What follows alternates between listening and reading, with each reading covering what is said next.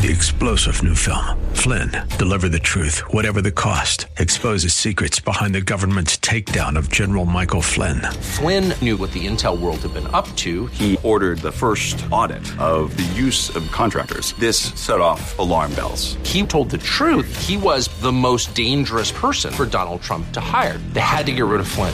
Flynn, deliver the truth, whatever the cost. Available now. Watch it today. Go to salemnow.com. salemnow.com.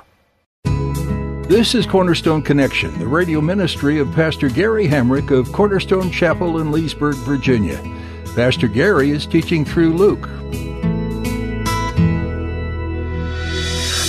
love is calling, listen, truth opens up your eyes. Mercy is waiting for you with every sunrise. Before the effectual cleansing work of the cross can be realized, there's still the suffering of Jesus to go through.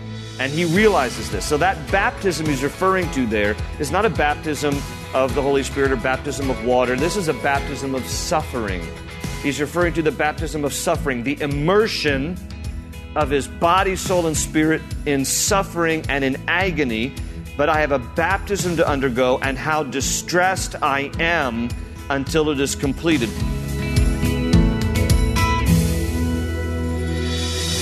Jesus longs to be with you. He wants you to experience the full life that God has for you, that He came to give you.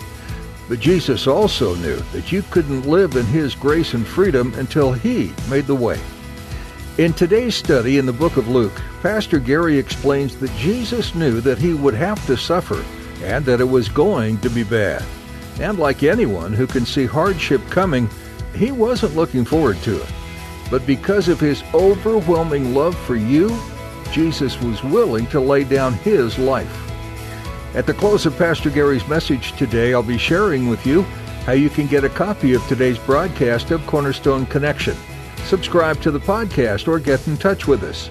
But for now, let's join Pastor Gary in the book of Luke, chapter 12, with today's edition of Cornerstone Connection. It says, you must be ready because the Son of Man will come in an hour when you do not expect it. He talks here in verse 38, could be the second or third watch of the night. And they divided their time. The first watch was 6 p.m. to 9 p.m. because the day for a Jew began at sunset. First watch was 6 to 9 p.m. Second watch was 9 p.m. to midnight. Third watch was midnight to 3 a.m. And then the fourth watch was 3 a.m. to 6 a.m. So Jesus said, I could come second or third watch. I could come 9 p.m. to midnight. That would be the second watch. I could come midnight to 3 a.m. Hey, guess what? Jesus could come at weird hours of the middle of the night, and this much we know to be true. Be ready. He's going to come when you don't expect Him, and somewhere around the world, it'll be 3 a.m. Somewhere, it's going to be the second watch or the third watch. When Jesus comes, it's going to be a different time somewhere, although in some sense time will stand still. But Jesus says, here basically, be ready. Be ready. Now, the fact that we don't know exactly when He's going to return is also another reason to be pure. And in fact, I'm going to give you two verses. You don't need to turn there because I'll read them before you can find it. 1 John 3, verses 2 and 3. Listen to what it says. Dear friends, now we are children of God. This is 1 John 3, verse 2. Dear friends, now we are children of God, and what we will be has not yet been made known. But when we know, he says, we know that when He appears, we shall be like Him, for we shall see Him as He is. Everyone who has this hope in Him purifies himself just as He is pure. You hear what John is saying? John is saying, listen, one day we're going to be just like Jesus. We're going to see Him as He is. We're going to get a glorified body just like Jesus has one. And in the meantime, we purify ourselves because the expectant, imminent return of Jesus Christ means that we have to keep our lives in right relationship with Him to be pure and holy before Him because He could come at any time. Now, John didn't only say it. Peter also said it in 2 Peter chapter 3, verses 10 through 12. This is what Peter says. But the day of the Lord will come like a thief. This is what Jesus also said. The heavens will disappear with a roar, the elements will be destroyed by fire, and the earth and everything in it will be laid bare. Since everything will be destroyed in this way, what kind of people ought you to be? And then he answers it. You ought to live holy and godly lives as you look forward to the day of God and speed its coming. John says it. Peter says it. Jesus is saying it to us. You got to be ready. You don't know when the Lord is going to return. It could be at any time. And there's this difficulty here when you look at what he says back here in Luke 12. He says, he kind of compares himself to a thief. If you had known at what hour the thief was coming, you would not have let your house be broken into. It's not that he's comparing himself to a thief. He's comparing himself to being proactive so that a thief, you don't sit around and just, wait for a thief to break into your house. You're ready. You're guarded. You're on alert. And in the same way, he's making the comparison of being ready and on alert and guarded. He's not saying he's like a thief in that sense. He's just saying have the same disposition of vigilance that you have when you think about your own home and a thief potentially breaking in. Have that same vigilance when it comes to my imminent return. Be watching, be ready, be prepared. Now, verse 41, Peter asked, Lord, are you telling this parable about us or to everyone? I'm not sure what his point was behind that. Just, Lord, is this just for us? Is this kind of like a personal thing you're saying? Or is this for everybody? Well, the Lord answered, who then is the faithful and wise manager whom the master puts in charge of his servants to give them their food allowance at the proper time? It will be good for that servant whom the master finds doing so when he returns. I tell you the truth, he will put him in charge of all his possessions. But suppose the servant says to himself, my master's taking a long time in coming, and he then begins to beat the men servants and maid servants, and to eat and drink and get drunk. The master of that servant will come on a day when he does not expect him, and at an hour he is not aware of. He will cut him to pieces and assign him a place with the unbelievers. Well, that's salty language right there, isn't it? So Peter's like, is this just intended for us or for everybody? And Jesus is basically saying this is for everybody. And he uses, again, kind of parabolic terms here when he says, it's like a master, puts a servant in charge. And we have to be good stewards of everything that he's given us and the relationship we have in him until he returns, because he needs to find us faithful. What have we done with what he's given us? And again, not just talking about material stuff, talking about your relationship with Christ. What have you done with that? What have you done with that? Because the master's coming, and he's going to look to see who is faithful. And he talks here about two kinds of people here. He basically talks about the arrogant and the ignorant. He talks about the arrogant and the ignorant. The arrogant say, in verse 45, my master's taken a long time in coming. And so then he's just going to live like a rebel rouser. And then he begins to beat the men servants and maid servants and to eat and drink and get drunk. In other words, his life is not consistent with his behavior, not consistent with his belief. He's not really living for the Lord. He's just kind of, again, it's living in the extremes. I don't know when Jesus is coming back. I'm just going to live how I want to live, and I'm just going to, go get drunk and be careless, and that's the arrogant. But then there's the ignorant. When he talks there, well, first of all, the arrogant, the penalty for the arrogant is that he will come and cut him to pieces and assign him a place with the unbelievers. So he's basically saying the arrogant one who thinks, well, the Lord is long in coming, and then lives his life in such a way that actually reflects the fact that he is not even a believer, he'll be judged for that. But then he goes on in verse 47, he says, that servant who knows his master's will and does not get ready or does not do what his master wants will be beaten with many blows. Verse 48, but the one who does not know and does things deserving punishment will be beaten with few blows. From everyone who has been given much, much will be demanded, and from the one who has been entrusted with much, much more will be asked. It's very interesting the way he frames this, and it's a little difficult to interpret. But again, basically he's distinguishing between the arrogant who say, Jesus is just a long time in coming, I'm going to live however I want to live, and has no real regard for living out his belief. His behavior actually demonstrates that he's not a believer. Therefore, when Jesus returns, he'll judge him and cast him with the unbelievers. But then he adds here, but then there's some who don't even know. And he says that they will be punished, but not as severely And they will not be lumped together with unbelievers. There is, God makes gracious provision for the ignorant. I don't understand how all that works.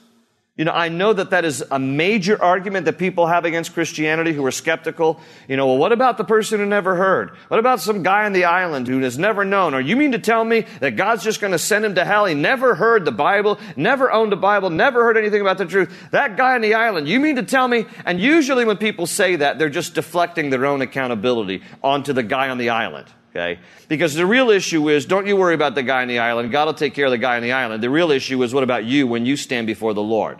So most people don't want to deal with their own sinful state, so it's easier to just deflect onto some, mysterious, mythical guy on an island. But in the end, look, if you know and believe that God is just and true and holy and right, Peter says, it would have been better for people never to have known than to have known the way and turned their backs on it. So there seems to be some way that God makes gracious provision for the ignorant. There's still an accountability, because Paul says in Romans that, no one can claim complete ignorance. Because even creation testifies that there's a creator. And the commandments testify that there's a creator. And conscience testifies that there's a creator. That's what Paul says in the first couple of chapters of Romans. And he says, so therefore, no one is without excuse.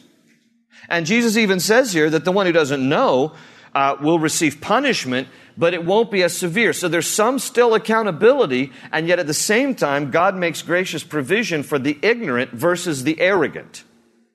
And in the end there, he says, again, from everyone who has been given much, much will be demanded, and from the one who has been entrusted with much, much more will be asked. So the punishment will fit the crime, so to speak. That God is just, and in his judgment, he will judge us according to personal accountability. How much did you know? How much were you aware of this? And it'll be proportional, because God is just and fair and true. Well, reading on in verse 49, he says, I have come to bring fire on the earth, and how I wish it were already kindled. But I have a baptism to undergo, and how distressed I am until it is completed. Do you think I came to bring peace on earth? No, I tell you, but division. From now on, there will be 5 in one family divided against each other, 3 against 2, and 2 against 3. They will be divided, father against son, and son against father, mother against daughter, and daughter against mother, mother-in-law against daughter-in-law, and daughter-in-law against mother-in-law. Well, we knew that last part. But he says here 3 things. In verse 49, it came to bring fire. Verse 50, I have a baptism to undergo. And verse 51, I haven't come to bring peace, but division. So in my Bible, I circle the words fire, baptism, and division. Fire, baptism, and division. Now, first things first. What does he mean by fire? I came to bring fire on the earth. Most of the time, fire is indicative of judgment. But I don't think, and when you read different Bible scholars, it is generally agreed that that's probably not what he's talking about here. It could be, but probably not. Why do we think he's not referring to judgment? Because he says here, I've come to bring fire on the earth, and how I wish it were already kindled, like he's looking forward to it. That's not the heart of Jesus. He's not looking forward to judgment. In fact, in John 3:17, Jesus said the Son of Man came not to condemn the world, but that the world through him might be saved. So the ministry and mission of Jesus in his first coming was not judgment. That'll be his mission in the second coming.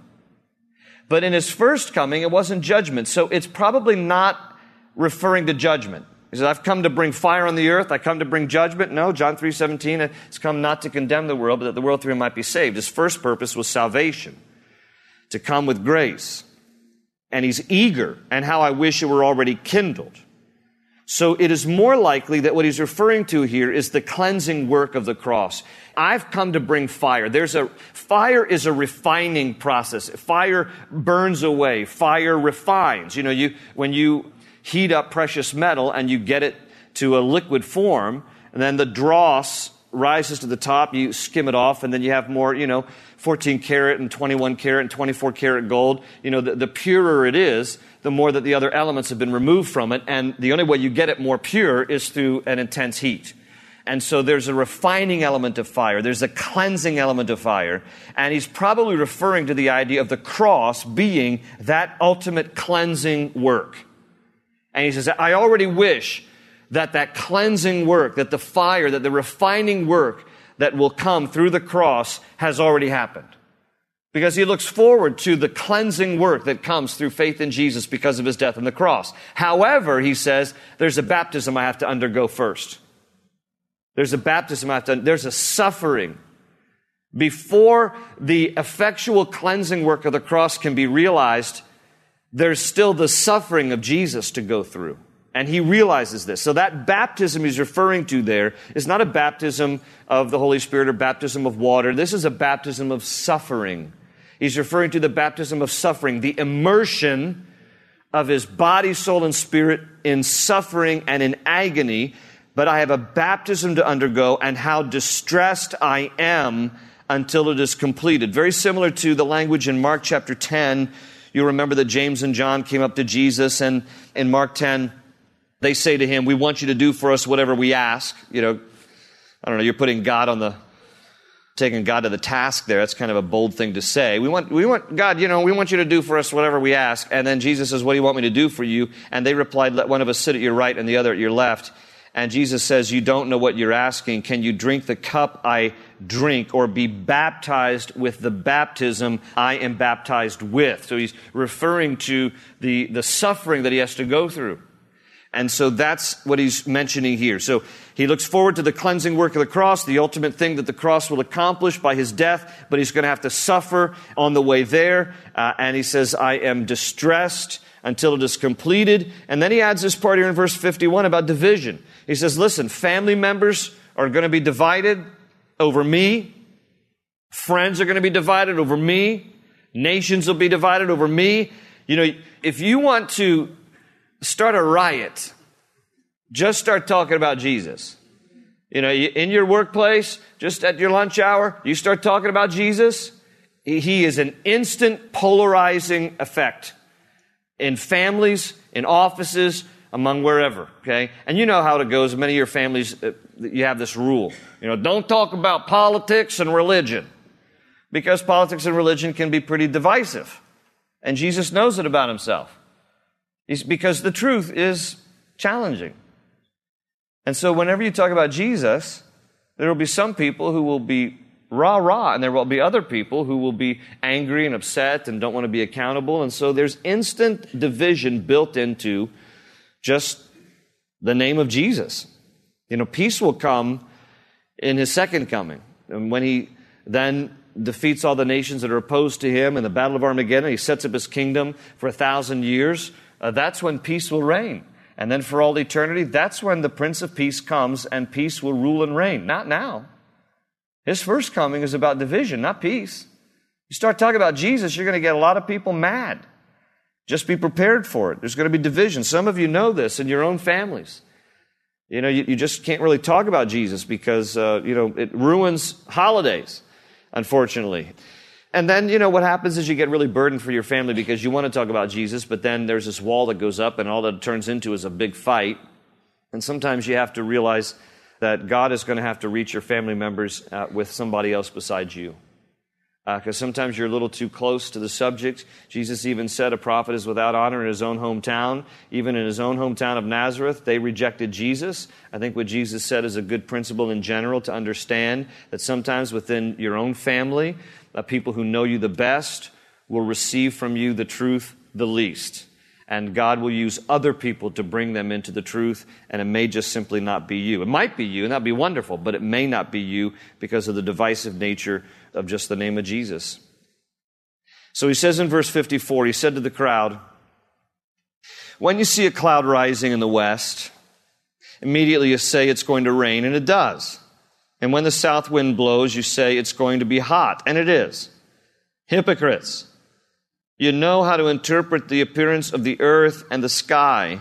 How is it that you don't know how to interpret this present time? Why don't you judge for yourselves what is right?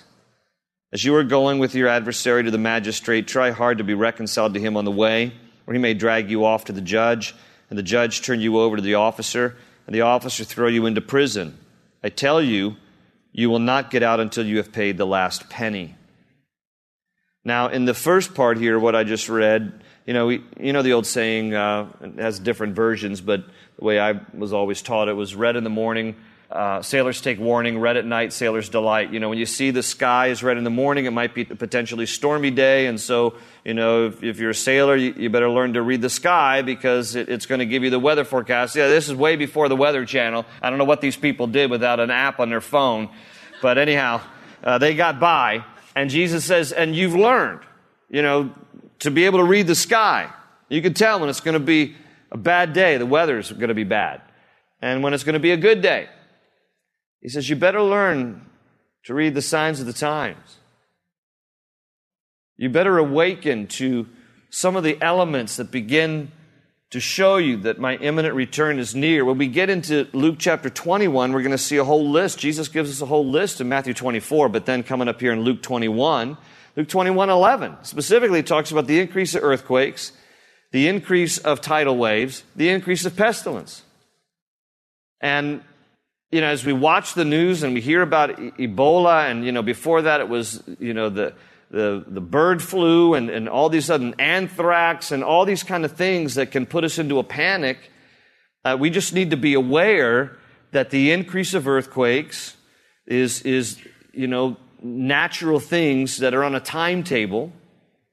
And we begin to see these kind of pestilences and viruses and antibiotic-resistant bacteria and all these kind of things. These are indicative of getting closer and closer to the return of Christ. And we need to be able to read the signs of the times. Again, you know, never to say that what a date might be, but certainly to be prepared because of what the season looks like. And then this last part here, you know, you might read this and take it as a principle, which it is. It's good to reconcile with somebody before you take them to court. See if you can get things settled before it gets all blown up into a court case. But you know what he's really referring to here? He's really referring to, again, it's parabolic language. He's talking about, you owe a debt. You and I owe a debt. Okay? And the debt cannot be paid because we don't have the capacity to pay the fee, to settle our account. So what we need to do is before the judge comes, you need to get right and you need to get an out-of-court settlement. You need to realize your desperate condition, and before the judge actually comes, get right with him before it's too late. That's what he's saying there. He's like, you know how it works about, you know, you're going with your adversary, the magistrate, try hard to be reconciled to him on the way, or he may drag you off to the judge, and the judge turn you over to the officer throw you into prison. I tell you, you will not get out until you've paid the last penny. There's a debt all of us owe. Christ paid the debt on the cross. He paid for us a debt that we owed, he didn't, and he paid it in full, and then expunged our record and stamped on it, paid in full. That's what coming to Christ is all about. When you put your faith and trust in him, then the sin debt that was on us, Jesus paid for on the cross, paid it in full. So it's important that we realize that's what Christ has done for us, so that we can be reconciled to God before God, the righteous judge, comes. Then it'll be too late. Be reconciled before it gets to court. Be reconciled before the judge of the universe opens court and opens books and begins to judge all of us. Get right with him now before it's too late. Open ocean, jump in and you'll find the cornerstone's your connection. Run towards your new life. The Gospel of Luke takes a unique look at the life of Christ, from his birth to his ministry, his death and resurrection. Luke described Jesus as the Son of Man, one of his favorite ways to refer to himself. Jesus was God in human form, showing all of us what it means to live a completely sinless life. There was no fault to be found in him, yet Jesus was still nailed to a cross. But his death had purpose too. He stood in for you, taking the punishment your sin deserves. And then he rose from the grave, conquering death and the evil one. What an amazing Savior this Son of Man truly is. Are you interested in knowing more about Jesus, or would you like someone to pray with you? If so, please email us at prayer@cornerstonechapel.net. That's prayer@cornerstonechapel.net. Do you live in or near Leesburg, Virginia? If so, we invite you to come join us this Sunday for a time of worship, Bible study, and fellowship at Cornerstone Chapel. Find out service times and more information when you visit our website, cornerstoneconnection.cc. You'll also find previous messages from Pastor Gary and be able to download our mobile app. Again, that's cornerstoneconnection.cc. That's all for today. Thanks for tuning in to Cornerstone Connection. They say you're a wandering soul, that you've got no place to go, but still you know